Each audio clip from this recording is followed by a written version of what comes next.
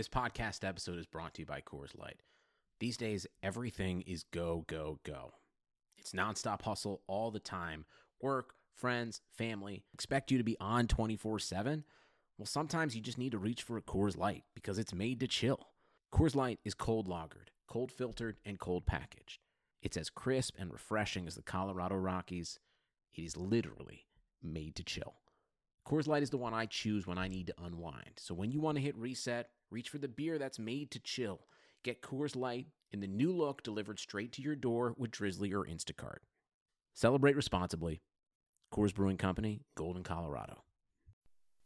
Here comes Sacramento. 3-on-1. Bagley the step. Bagley with the dunk. And you can put it in the book and send it to the left. There it is. Buddy Hield alone at the top of the Kings record book. Oh, I like to see Fox Sports 5 in the open court. Fox into the lane. Oh, if you don't like that, you don't like Kings basketball. Oh. Welcome back to another episode of the Kings Pulse podcast. My name is Brendan Nunez. Got Rich Ivanowski on here as we always do. How are you doing, Rich? Oh, I'm full of hope today, Brendan. In a lot of ways, the Kings have really turned things around. Won 6 of their last 8 games. Somehow, stunningly, shockingly, looking like a different team on the court right now. And also, with the trade deadline passed, I think it's an appropriate time to start looking towards the draft. And that always brings a bunch of hope with it. And it also brings Mr. Bryant West with it today from Sacktown Royalty, the draft expert over there. How are you doing today, Bryant? I'm doing great, guys. Thanks for having me on. Good timing for the Kings to finally be playing some fun basketball now, right when we're about to start talking about where they're going to end up in the draft. Makes things a little more complicated. Right? Yeah, sounds about right. Just enough to miss out on playoffs, but also good enough to not have a great pick. That would just be perfect, But no, it's nice to see Sacramento playing some good basketball, like Rich said. 6 of their last 8 and now 3 in a row. It's looking nice. I guess we can go over these last 2 games briefly. A little bit of a back-to-back here.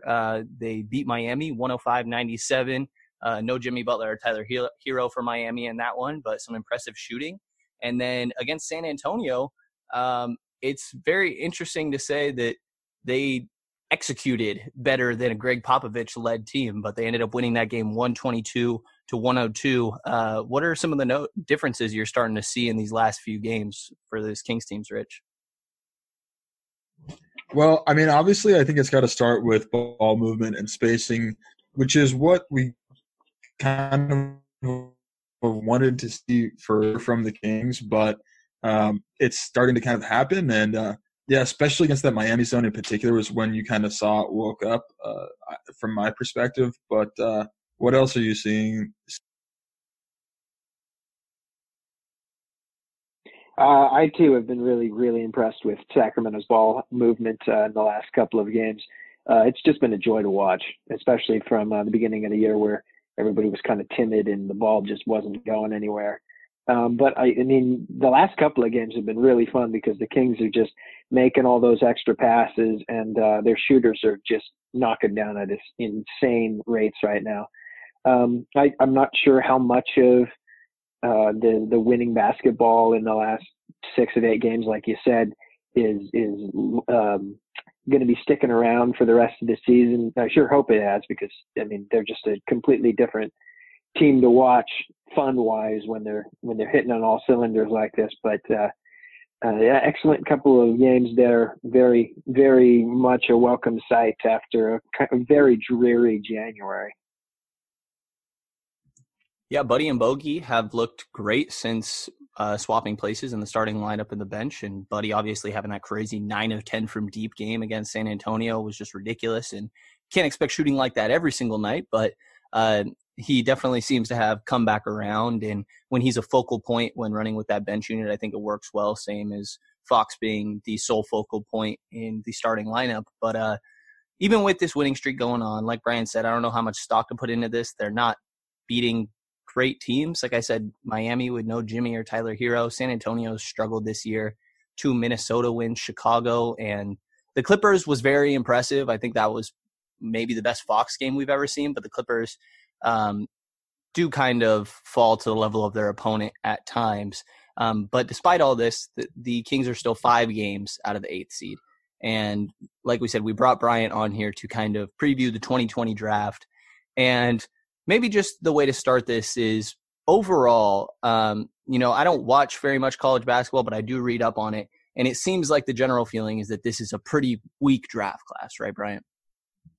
Yeah, if you've got any one takeaway from this draft, it's definitely not the talent level that we've seen in the last good handful of drafts. I guess the 2019 draft is proving to kind of be top heavy, but I definitely would say that the 2020 draft, just from a big picture standpoint, has less for sure talent than the last couple of years. John Goodman had a good tweet a couple of weeks ago. He quoted an anonymous NBA GM who said that the top of this year's draft could be 2013 all over again, which is kind of a scary notion. But I think it's a really good analogy. The top of the 2013 draft was really messy. A lot of the lottery teams, including Sacramento, they selected Ben McLemore in that draft, of course. They didn't get the level of talent that they'd been hoping for. But when you take a step back, that draft class still got us MVP. Giannis Antetokounmpo, gave us Victor Oladipo, gave us CJ McCollum, Rudy Gobert, Steven Adams, Otto Porter. If I say the name Dennis Schroeder, is one of you going to jump through the microphone and slap me? I would consider it. Rich is the one with the problem. Yeah. Well, it basically just regardless, the analogy is perfect. This class is really complicated. Every guy we're going to talk about in this lottery range has a ton of question marks. I think more question marks than most years. There's not a ton to be sure about for any guy, but I'm sure in 5 to 7 years, we're going to be highlighting a good handful of dudes who made real impacts in this league. And I'd say to find diamonds in the rough in a rough draft class, you really have to have a scouting department and front office that you trust to do their homework. Gene Cross and the Kings scouting department really have their work cut out for them this year. That quote you said it's from John Goodman? Jeff Goodman. Oh, okay. I was going to say I really liked him on Roseanne. But that's. Drafts feel like, even when we think we know, it's always a mixed bag no matter what. Like, there can only be a certain amount of certainty you can have going in. And I know that, like you've said, and like we're going to get to, it's especially at the top where this one feels murky, right? Especially among, there's just not a consensus number one pick out there, I don't think. So maybe we can start by asking you who you have at the top, and that is probably going to be a question with multiple answers, maybe a tier of 4 or even 5 guys. But I'll pose it to you like that. What's the upper tier of this class? And if it is just one guy, great. And if it's not, just run off the names before we get into each one. Yeah, sure. This is my first time I've put together a tiers list for this draft class, so I'll throw in the caveat. I still got way deep backlog of games to go through. But kind of funny, I didn't really expect this to happen. When I put together a tiers list, I only got one guy in tier number 1, which I wasn't expecting a couple weeks ago. And I know there's a bunch of smart internet scouts out there who are going to disagree with me, but I think I'd take Anthony Edwards top of this draft. I think that of all of these guys, and he's got just as many question marks as anybody else we're going to talk about, I just think he's got the highest upside. If everything clicks for him and he hits that 90th percentile outcome, I really think he's got the best chance to be a star in this class. Simply because when he's locked on, he's a grim reaper on both ends of the court. He's hyper athletic and a ton of power to back it up. I mean, you don't find many 6'5" guards with his level of explosiveness and power. He's kind of like a Tyreek Evans, strength guy, but has way more verticality and explosiveness than Tyreek ever did. He's also had some games where he just went absolutely insane from distance, and he's got all the offensive skills you want in a secondary combo lead initiator. Pull-ups, step backs. He's really good in the pick and roll. He can make solid reads and toss out some nice passes. Just, he's not doing anything efficiently. His shooting numbers are the very definition of meh, especially considering he's got a really high usage rate. His defense can be solid when he's engaged, but he also takes time off on defense just because he's so vital to what Georgia's trying to do on offense. And because, like most 19-year-olds, he's got effort issues on defense. It stinks that he's on an otherwise mediocre team that isn't going anywhere this year. Like, I don't think Georgia's going to make the NCAA tournament, and college basketball really needs them to make the tournament because this is a year devoid of stars. But Georgia just truly lacks any spacing to optimize him and give us greater insight into how he's going to do in the NBA. Yeah, it is interesting you have him in his own tier. Most mocks that I see or big boards that I see do have him as number one, but sort of within a tier. So I don't think you're too crazy on this one, but I do think we want to get sort of basic with these guys because this is sort of our first introduction to this draft on the pod. So he is, like, the understanding is that he is an on-ball initiator, right? He would need the ball in his hands in order to maximize his output that you would see, right? Like, if we're bringing this back to the Kings a little bit, if you have the number one pick here, I mean, I think you have to go best player available because Sacramento needs that talent.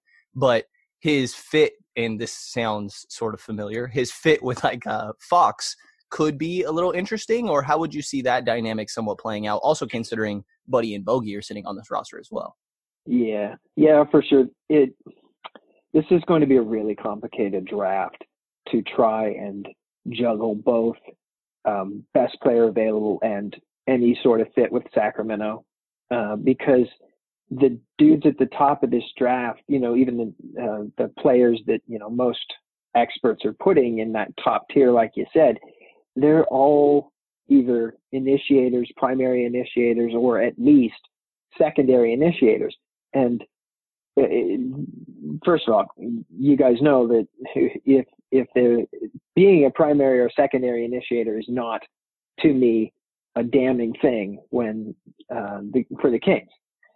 We sure all wanted Luka a couple years ago, but I would say that the difference between these guys and Luka a couple years ago is that they're all shorter and they're going to be playing primarily at the guard spots.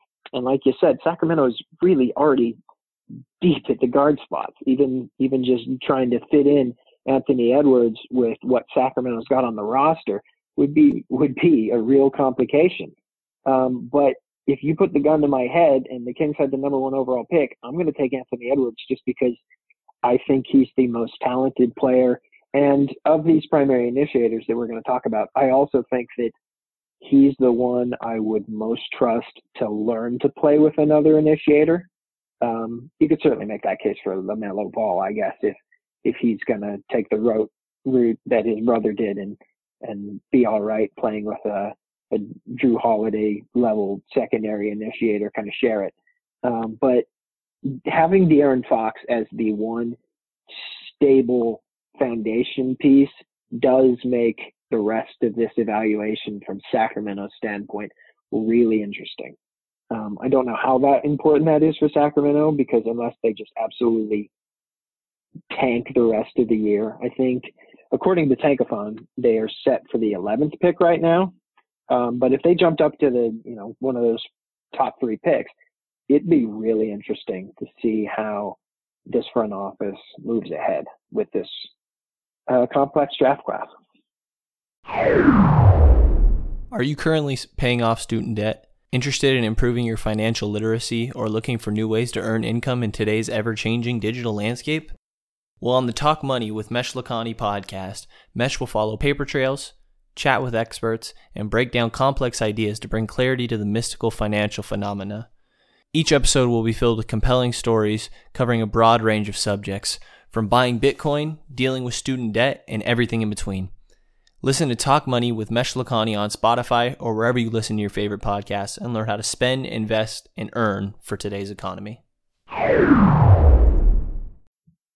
Yeah, you're absolutely right that the Sacramento Kings, they kind of could use improvement everywhere, but the only guy that, the only position you really would want someone to walk right into would be a forward spot, a versatile forward that can shoot it, can facilitate a little bit, has length to defend, and that guy just isn't necessarily in the top end of this draft.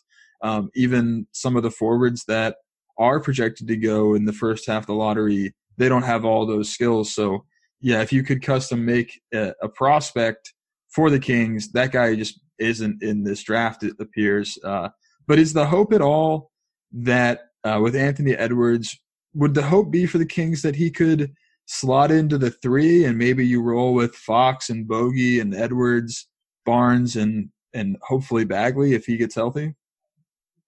Yeah, at that top of the draft, I think you just take both talent and roll totally with the versatility lineup attempts. Just because Fox and Anthony Edwards and whatever guard you want to slide in there with him, and hopefully another shooter or two, is just at that point you've got too much talent on the floor not to try and figure it out from there.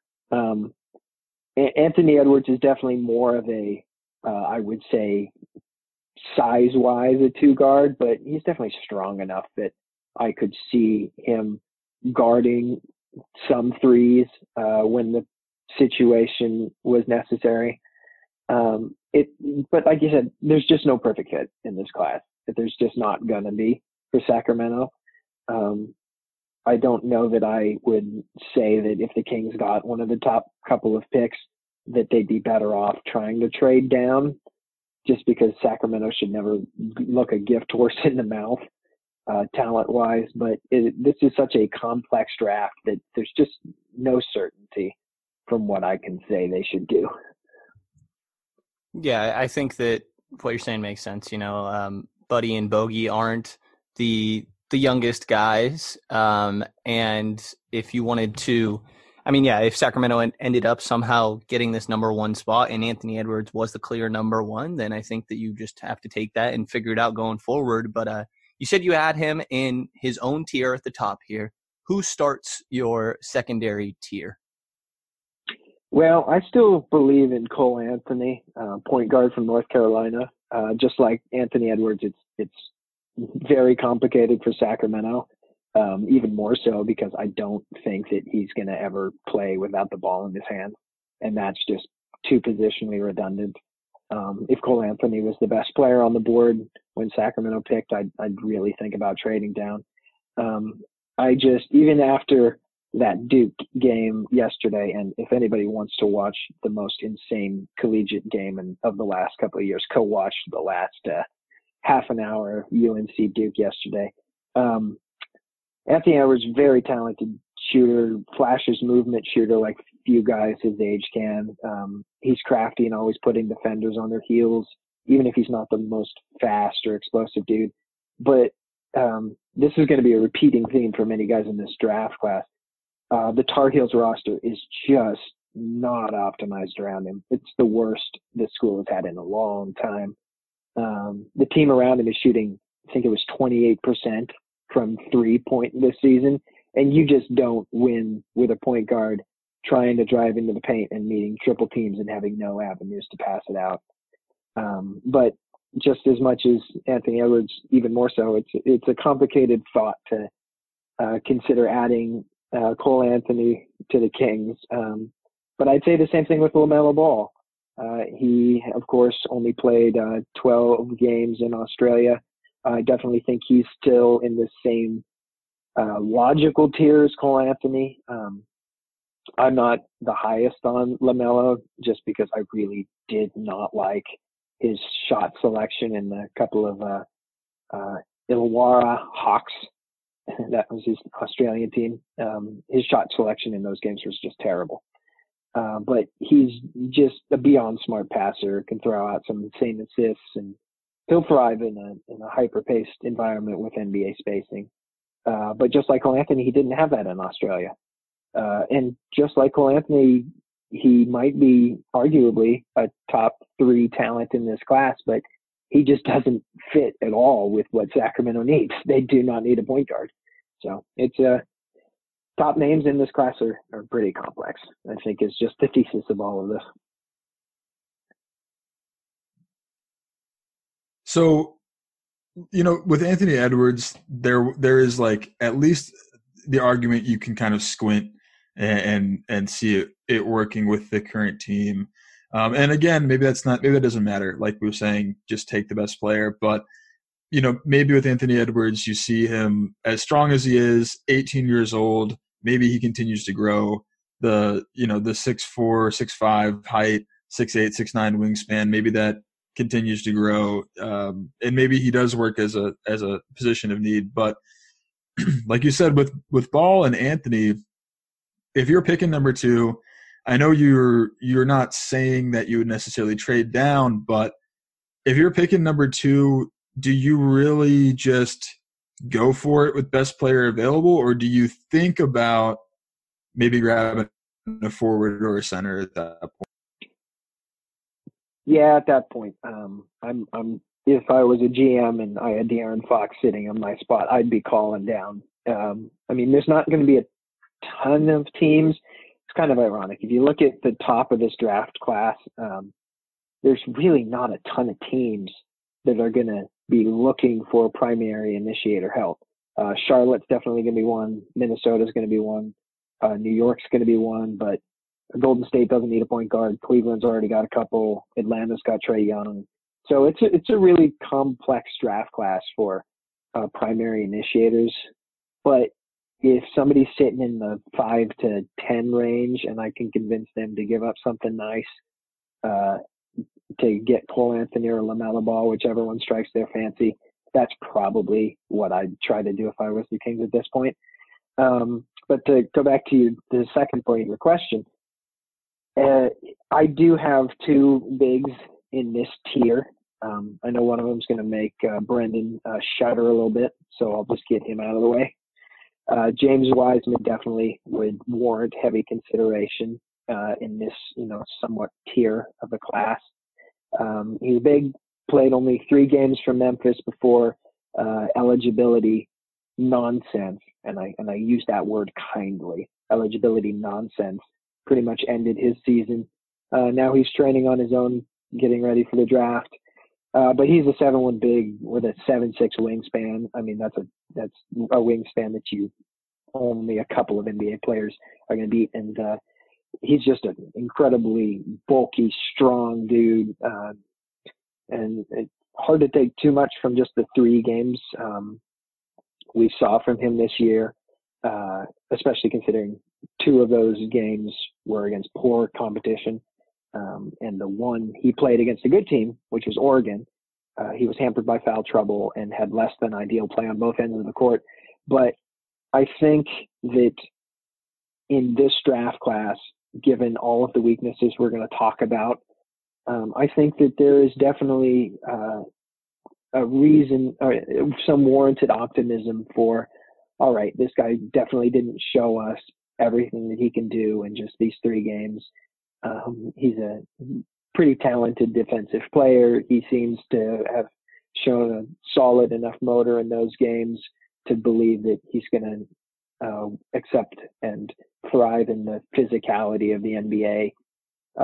So I definitely think that in most of the draft classes in the last couple of years, I don't think I would have drafted him in the top 5. But in this class where there's a lack of certainty and every dude at the top is playing in awkward situations, I understand a team gambling on his tools if they've done their homework and believe in his motor. Yeah, guys with motor questions always kind of scare me a little bit here. Like you said, I think that my understanding is that most people are enamored with his physical tools. And like you said, being 7'1" with what was it, a 7'6" wingspan is just absolutely ridiculous.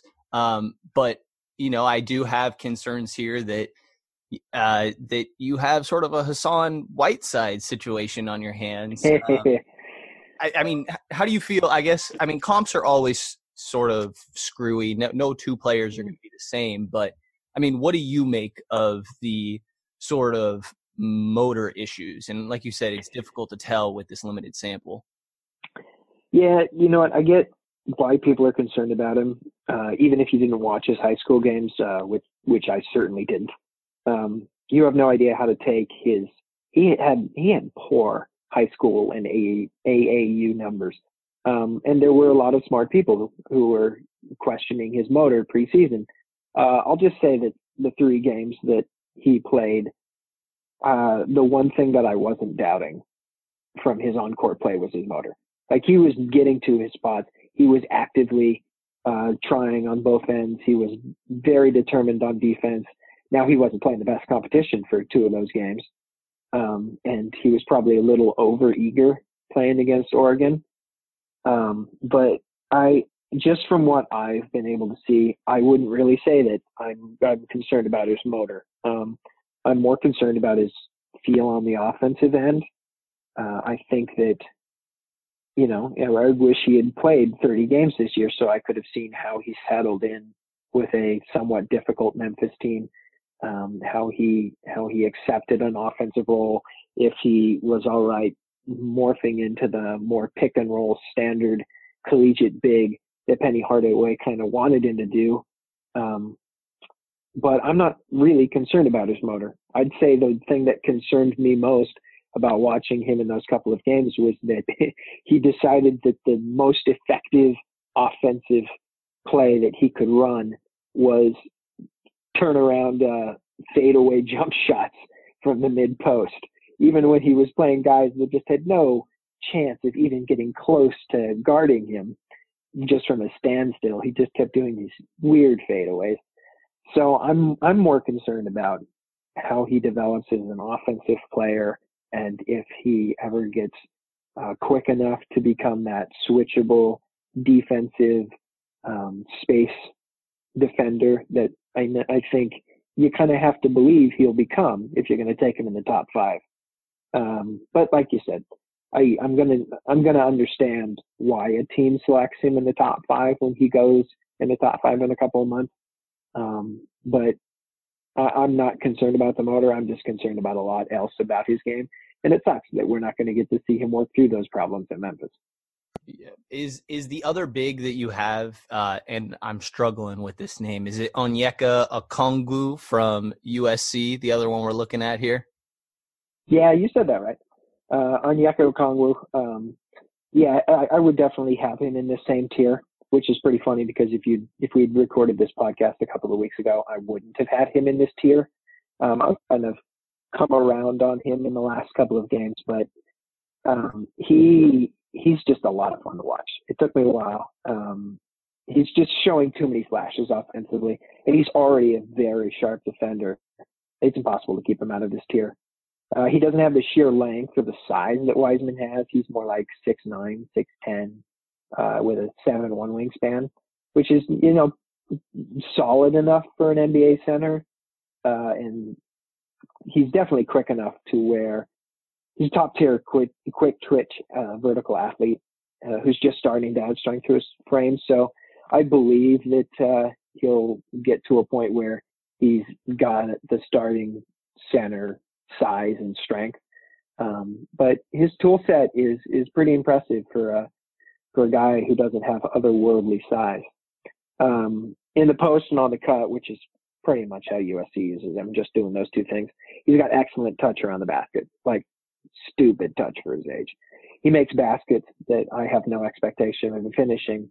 I think he's still scoring in like the 98th percentile for post-up plays. His baseline ability will always be as a pick and dive guy.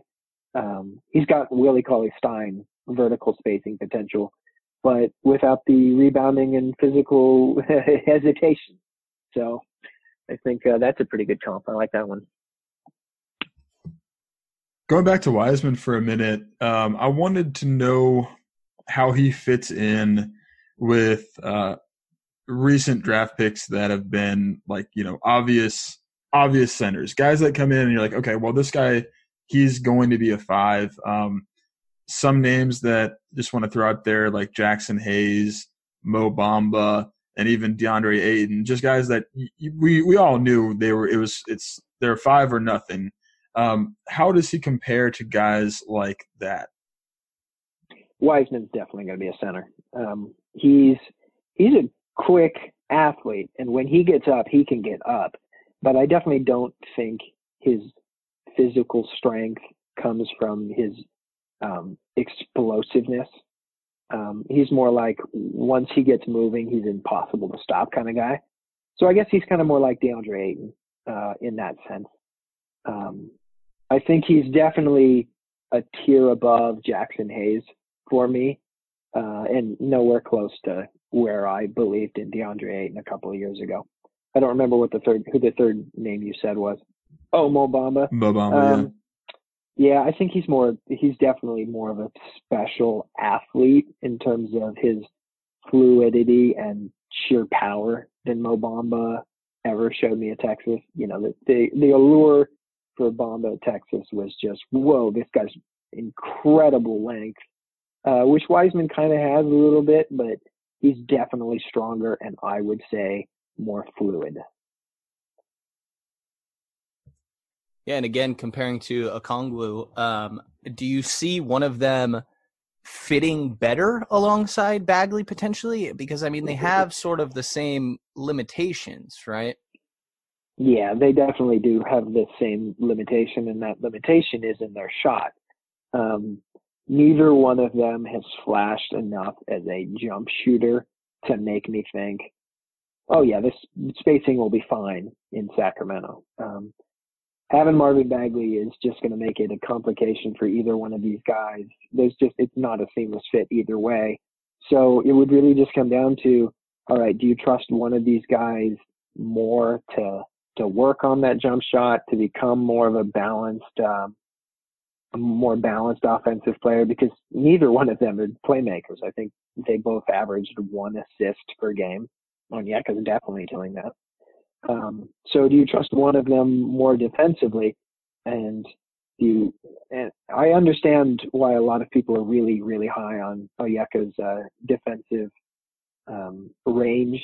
He's definitely got the foot speed, the quick twitch, the change of pace to catch up to guys and guard in space.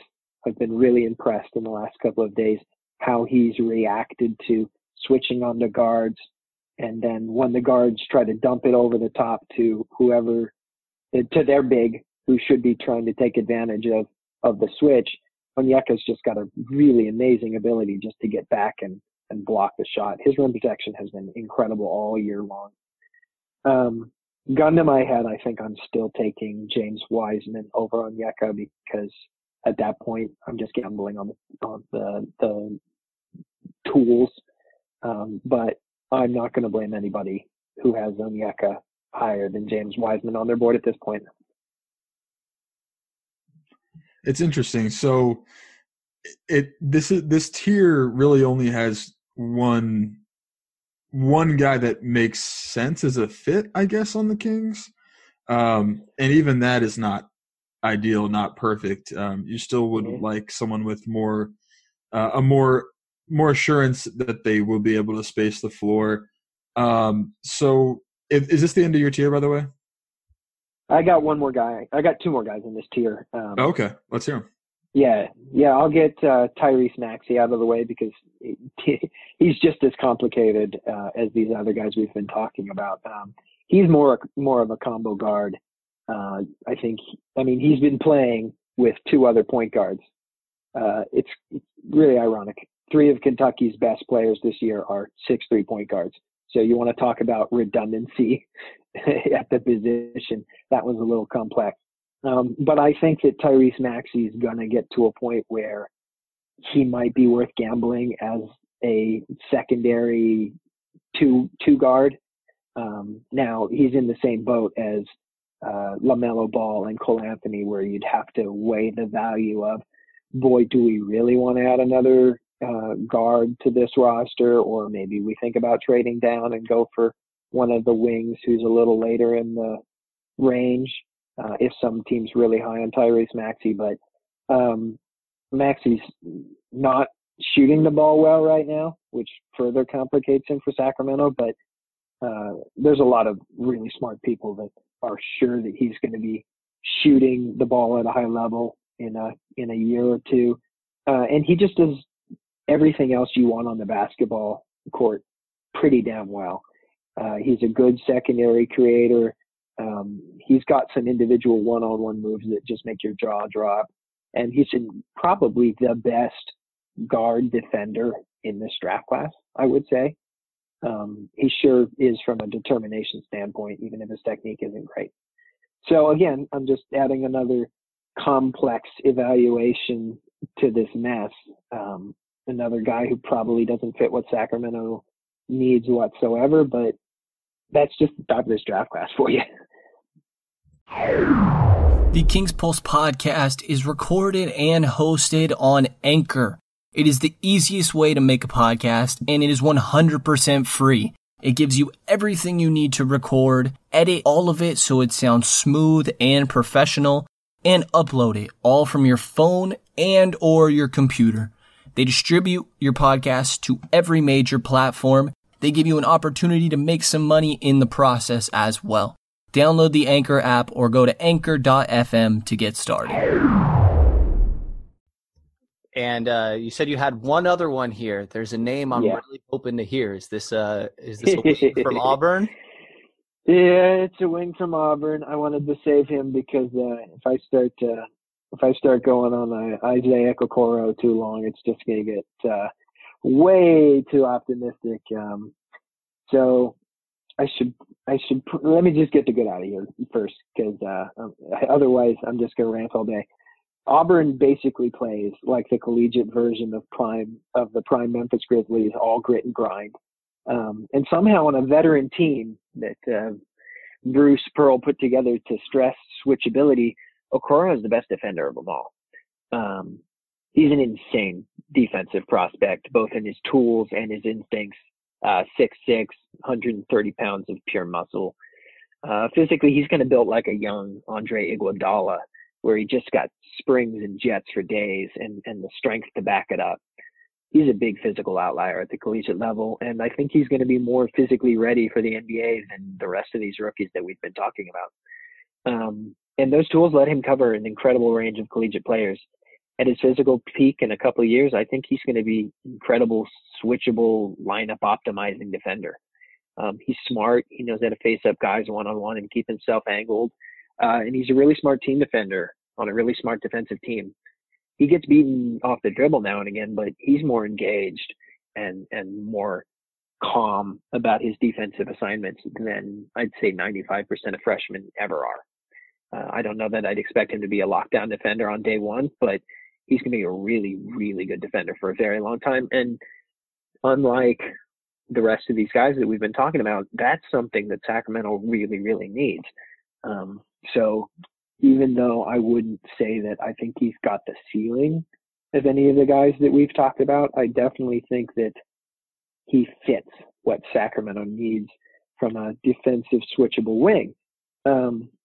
The good thing about his offense is that he can be a really all-around solid offensive complementary dude.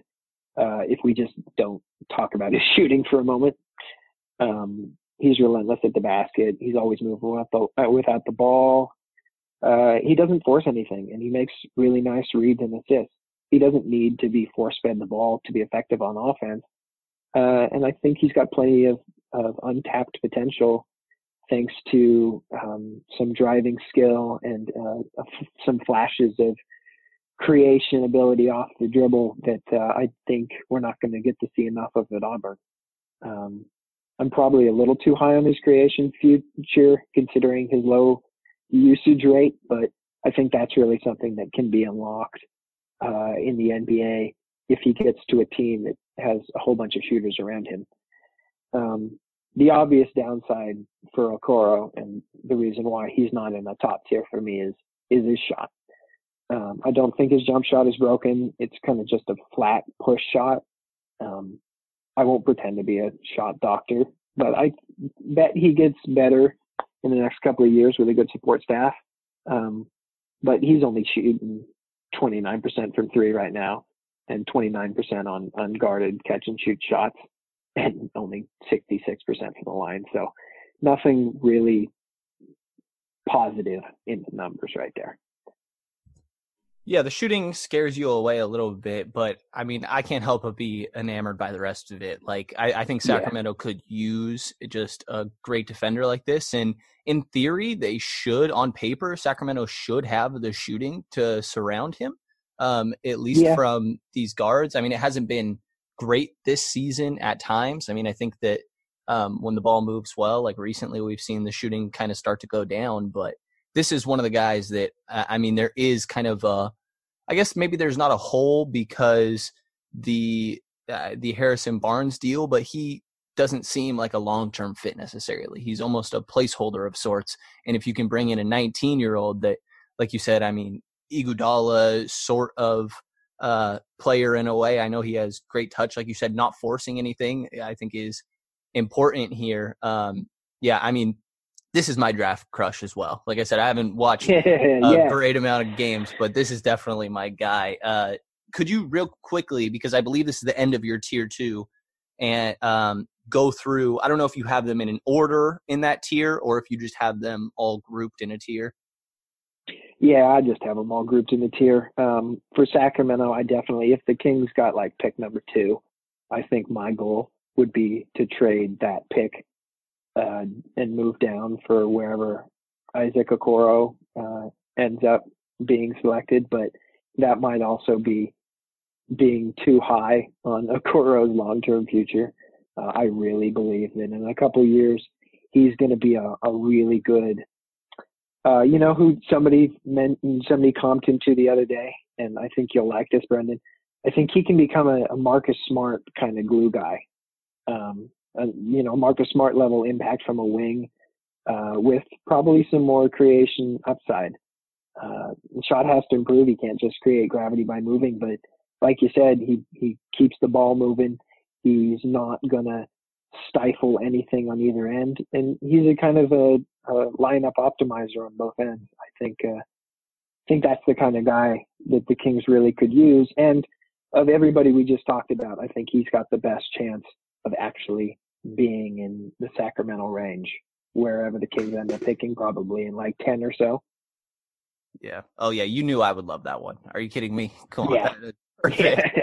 Okay. So we got Anthony Edwards, tier 1, and then we got tier 2. Mm-hmm. We're looking at Cole Anthony. Stop me if I mess up any of these. LaMelo Ball, James Wiseman. We got Tyrese Maxey, Isaac Okoro, and did Onyeka make this group as well? Yeah, he did. Okay. And did I miss out on anyone here? Nope. That's the whole tier 2 for me. Okay. And what sort of, I mean, it's hard to project upside with these guys, and it's varying upside, but what sort of long-term player are you looking at in this tier 2? Like, is it just a starter level impact player? Like you mentioned, Marcus Smart, Iguodala, where like Iguodala, had a better peak of his career. But are you sort of looking at complementary, solid starter players in this tier you would project? Yeah, I think the most likely outcome for all of these guys that we just talked about are very solid starter. I think that there is a chance that maybe Cole Anthony becomes a fringe kind of all-star guy, maybe LaMelo Ball too. You could sell me on pretty much any of these guys like being fringe top 15 for their position kind of guys. But unlike the last couple of years where we were, really high on, oh yeah, this guy for sure is going to be an impact starter. I can't really look at any of these guys and say, oh yeah, that guy is 100% a starter on a winning team for a long time. And in that, I think, is one of my reasons why I like the idea of trading down for Isaac Okoro or or getting him at Sacramento's actual draft spot, only because in a draft class lacking surety at pretty much anything, I am positive that Isaac Okoro is going to be a really solid NBA player for a long time. So I think that's something that is appealing to me, because I know what he's going to be. I know he's going to be a really, really good defender with some offensive upside. I'm not so sure that any of these other guys. I'm not sure about any of these other guys, pretty much. Yeah, it's hard to not see the appeal in that. And like we mentioned, I think there is a fit there for Sacramento, which just increases that appeal. And we did lose Rich here. Rich has a bunch of wind going on, so we're going to wrap this one up ourselves, Brian. Yeah. So when we're looking at we're at 7 names here is what I have down. Who do you have? And we've been going for a little while here. I don't think we need to dive as deep into these next couple guys, but maybe give me 2 or 3 more names in the second tier. Or how big is this third tier that you have? I got 3 guys in this third tier, so I think that's a good one to talk about. All right, let's hear it. Yeah, I'll start this third tier with a personal favorite of Tim Maxwell, Danny Avdija from is currently playing for Maccabi Tel Aviv over in EuroLeague. He's a 6'8" swing man. I'm not quite as high as Tim is as our giraffe friend is on him. But he definitely deserves serious consideration if he's in the range for Sacramento. And I'm willing to admit that I have Isaac Okoro over him, but I don't expect that many smart draft evaluators would, just because, I mean, he is a multi-talented guy who's got excellent playmaking ability. He's seemingly improving at a very high rate all throughout his last couple of months. He's a gifted playmaker, like I said. He's got good touch around the basket when he gets there. He had a nasty dunk a few games ago that hints that maybe any athleticism concerns may be overblown. He's got good balance moving with the ball. His dribbling and handle has to improve. But he's got a cockiness to his game and a drive to be a star that I think would make him a fan favorite in Sacramento pretty quickly. And he certainly has, I think, the upside allure that a lot of guys are going to be hoping for in this draft. So if the Kings are sitting there at 8 and they took Denny, I think Kings fans would have a lot to be excited about. Yeah, interesting. So, yeah, I'm not educated on him very much at all, aside from the Tim tweets that go out. And I think part of it is him joking around that Sacramento and Vlade is not going to be able to help himself with an overseas guy. But I think what Tim is most excited about, I'll just be quoting Tim here. He wanted a guy who is passionate and wants to be great. No more soft guys. And I think that Denny's definitely got that. I think the downside for Avdija is that his shot isn't great. Same kind of thing as Isaac Okoro. He's pretty much shooting 29% from 3 in EuroLeague this year. ESPN pointed out that he's shot 42% from deep in his last 10 games. I mean, that's good to see. His game would be seriously unlocked if defenders had to respect his shot. But he's also just shooting 56% from the free throw line in EuroLeague. And, I mean, you just can't be a 6'8" wing unless you're offering a lot of defensive versatility. You just can't be shooting 30% from 3 and still be an efficient player. So if his shot continues to come around, I think he'll probably leapfrog into that second tier for me. But I'm holding off until he makes that case. Yeah, and what do you think of him defensively? And, I mean, a bigger question, because we see different guys like LaMelo Ball and RJ Hampton's mentioned in a couple places. How difficult is it to judge the defense when they're going up against overseas talent compared to college? I mean, actually, is overseas talent better than college basketball? I would say that Denny's been playing against guys in EuroLeague that are just as talented as any college team. I watched a bunch of his U20 games from last summer, and I mean those ones he's playing with European players who are under 20, so the talent pool there is probably a little higher. But it should be pointed out that he took his Israeli team to the under 20 championship last July, and he was named the MVP. So just in terms of his age range in Europe, he's definitely a top tier kind of guy. On defense, I think he plays tough. The most standout thing for me is his instincts and his determination when he's off the ball. He's a very willing help defender. He likes to get his hands into passing lanes. And he's very willing to slide over for weak side rim protection. I don't know how much those things are going to translate to the NBA when he's playing much faster, much stronger, much taller guys. And he doesn't have the tools that Isaac Okoro does. He's 6'8", but with a 6'9" wingspan, and he's just not a great athlete. But it is a little tougher to evaluate defensive acumen. But pretty much any guy we're going to talk about has given enough tape to at least address most foundational questions. Got it. Yeah. So, I guess last little question on him. Do you view him, is he sort of like a 3-4 combo you're looking at here at 6'9"? Yeah. Okay. Yeah, I'd say so. I would hope that he's definitely more of a 3, but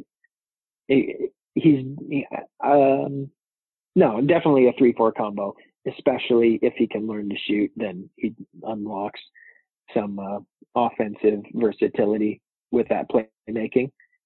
But I mean, he fits the need for Sacramento. If that shot comes around, they could definitely use a big playmaker to play next to Fox and Bogey or Buddy, and preferably Bagley. I mean, the Kings can always use more creators.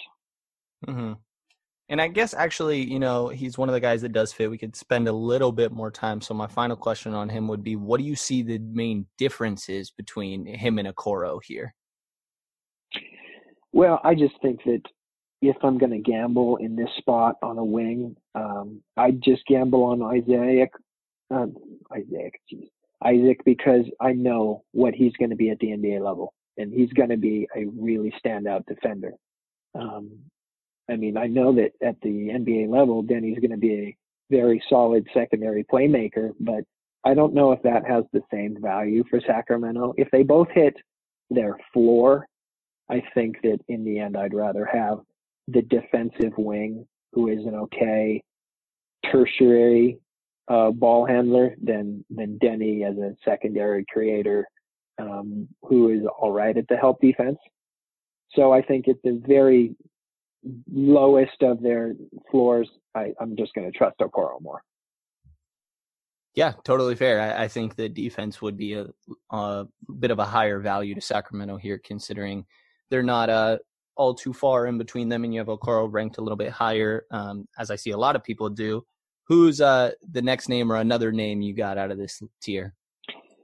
Well, I think if you want to watch a good college basketball game this year, the best option is to turn on a Dayton game and watch Obi Toppin. First off, his actual name is Obadiah Toppin. And I don't know why you would have such a cool name like Obadiah and then try to nickname it.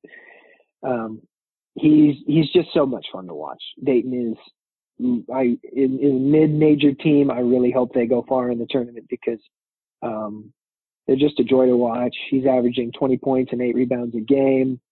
And along with his teammate, point guard Jalen Crutcher, they're just leading an exceptionally smart, almost NBA level kind of offense right now. Or, not NBA level, but NBA style kind of offense. Toppin is a promising NBA big, 6'9", 6'11" wingspan. He's probably got the largest offensive skill set of any big in this class. He's shooting, I think it's 36% from deep on nearly 3 attempts a game. His very solid synergy numbers across the board offensively. His shooting numbers have dropped a bit since the start of the season where he was just absurdly hot. But he doesn't rely on the shot to the point where teams can stop him, even when that shot's not falling. He's an excellent athlete. He doesn't have the size or the reach of Onyeka or James Wiseman, but he'd put his combination of strength and explosiveness up against either of those dudes any day. He's good off the dribble. He fights hard for rebounds, and he loves to throw down dunks. I mean, the first game I watched of his this year was when Dayton played against St. Mary's, and he almost threw down an all-timer level dunk.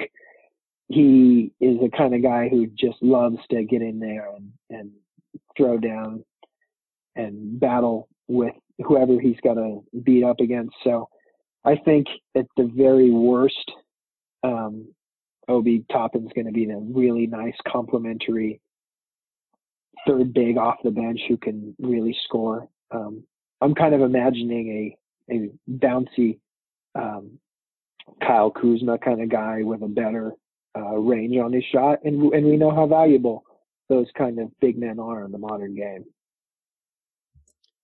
Yeah, I mean, did we finally land on like a great or a solid offensive pairing here with Marvin Bagley? Yeah, I think so.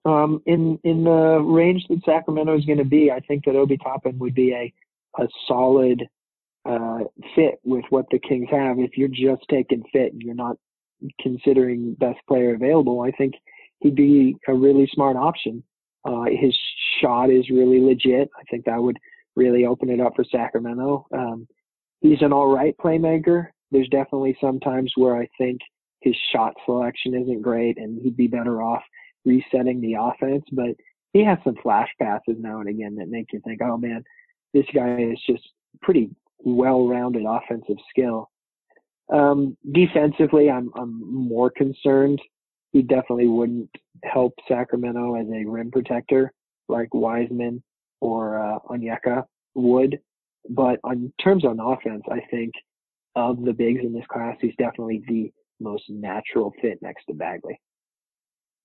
Yeah, and I think it's worth noting he is older than most of these guys. I think everyone we've talked about is 18, except Cole Anthony sitting at 19. They're all 18 or 19 here, and Obi Toppin is 21. He's listed as a sophomore, but am I correct in remembering that he was redshirted for a year as well? Yeah. Yeah, he is. He's going to be 22 on draft day. So he's definitely an older player. He's definitely closer to, or at least NBA teams are going to consider that he's closer to his ceiling outcome than a lot of these guys.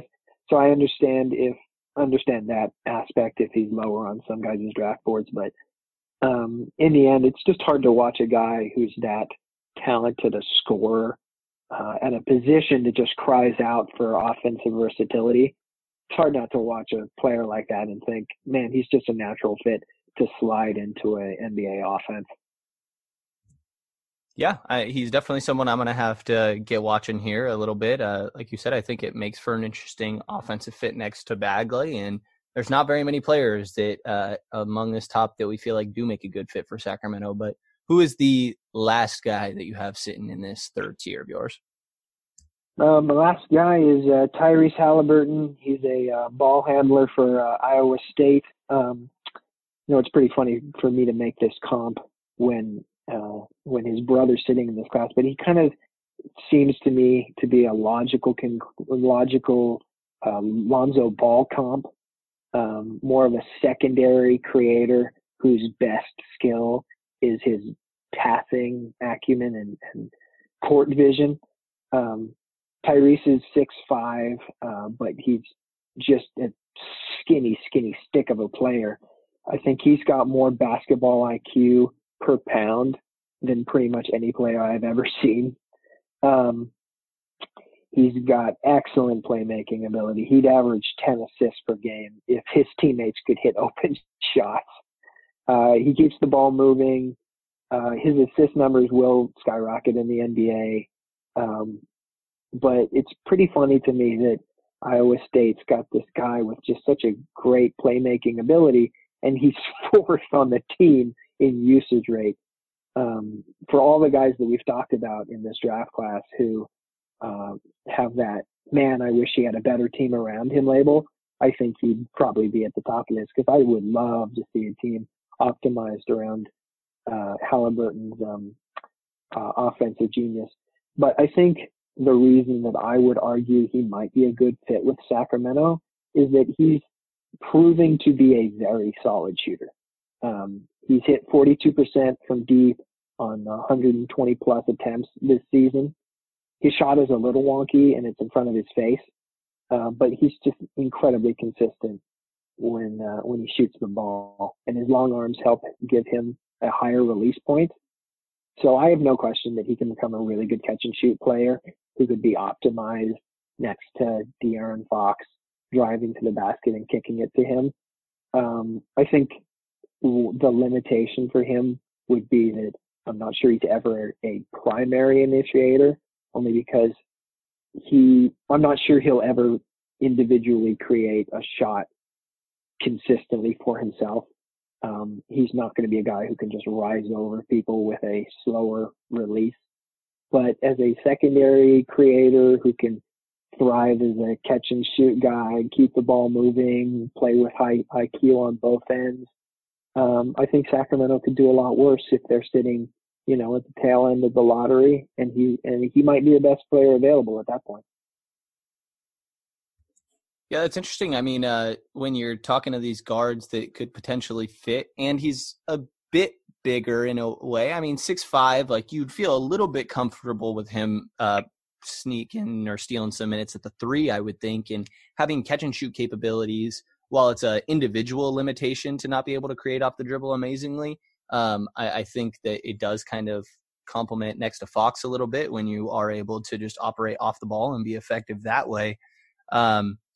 We are running a little bit long here, so I want you to get your other names that you have out here before I ask you maybe to kind of list a top 3, top 5 for Sacramento's picks here. Sure. A couple of guys I think should be getting some attention from Kings fans. Saddiq Bey from Villanova is a lot of fun in kind of a 3-and-D guy mode. If they had a pick in the 20s, he'd definitely be a guy I'd be keeping my eye on. Isaiah Stewart is a lot of fun in Washington. He's a big man, and he's a prototypical protect the rim, grab the boards kind of big man, but he's just got a grit and determination that I think all college bigs should, but don't always have. Nico Mannion. Is there a teammate in Washington, maybe?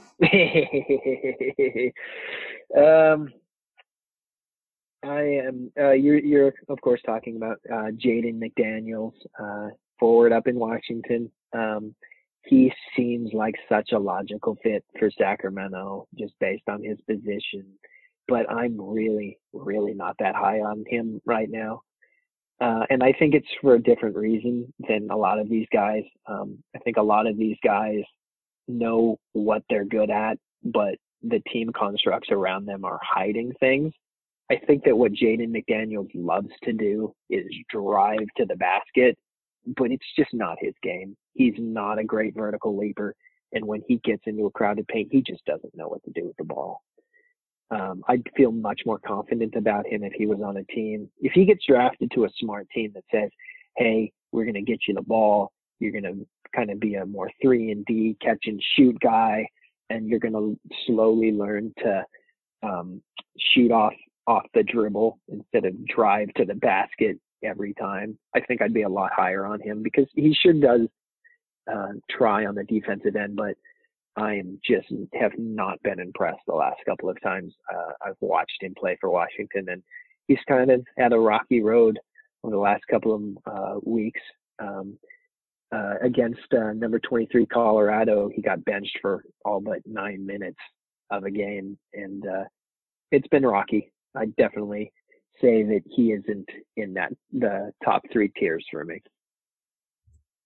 Yeah, that's interesting. I've read that he has the skill sets, and some of the videos I've seen definitely intrigue me. Like you said, a good fit, but if you're not properly utilizing that, I mean, that definitely is a major concern with these guys. I think the next name you were starting to say here was a redhead in Arizona. We're looking at Nico Mannion. Yeah, Nico Mannion is a lot of fun to watch in college basketball. Really good shooter and a really smart, high IQ playmaker. I think he'd be a really solid kind of lead guard for a team that already has superstar talent at other positions.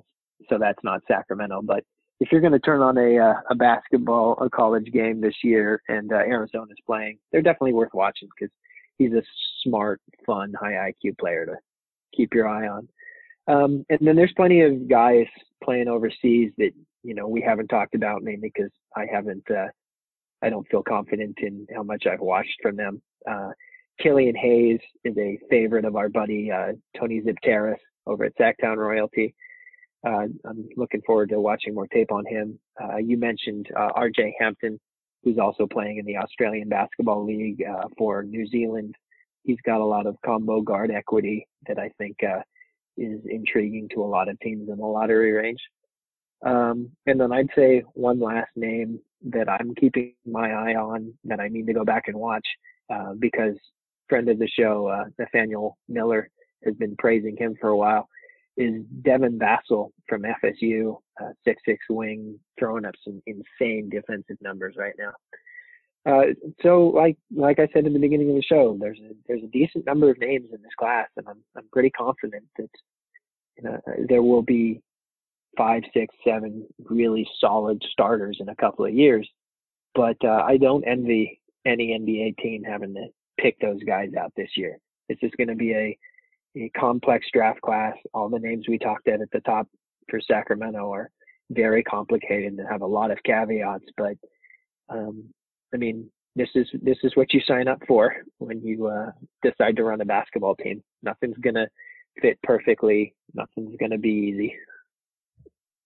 Yeah, and it seems like there's some decent role guys that you're still going to get in this draft, but the star talent at the top, like you said, does seem a little thin. More than likely, Sacramento's not going to be at that very top, though. Like you mentioned at the beginning, they're sitting at like the 11th best odds right now, and starting to win a little bit, but the bottom of the East is going to be a little much for them to I don't want to say overcome because we want Sacramento to win these basketball games, but more than likely you're going to be in the lottery. Absolutely. So I can't help myself but almost hope for the higher pick here. Yeah, but so I'm not at that point. I'm not at that point this year. I would just rather Sacramento win as many games as they can. This isn't the class where I'm like, oh man, they really need to lose so that they can move up there and get to a higher tier of players. I think Sacramento probably ends up in the 9 to 12 range in this class. And of the guys that we talked about, I think the most realistic ones for Kings fans to be keeping their eye on, who maybe will end up falling into that range and could have a real argument for, hey, Sacramento needs this kind of talent. I'd say Isaiah Okoro is definitely my favorite in that class. We've talked about him enough. Denny Avita is definitely worth keeping in mind in that range, although I think he's getting a lot more buzz in the top couple of 5 picks or something like that. Obi Toppin's worth keeping an eye on. Like we talked about, he's a really good fit next to Marvin Bagley. And Onyeka Okongwu, I'm not sure that NBA GMs will put as much equity on a more old school center as a lot of draft Twitter has, because he's more of a old school center on offense right now, but he's definitely a new age rim protector and space defender. So I think that's a good list of names for Kings fans to keep an eye on right now. Yeah, sounds good. I'm definitely going to be keeping an eye myself on these guys moving forward.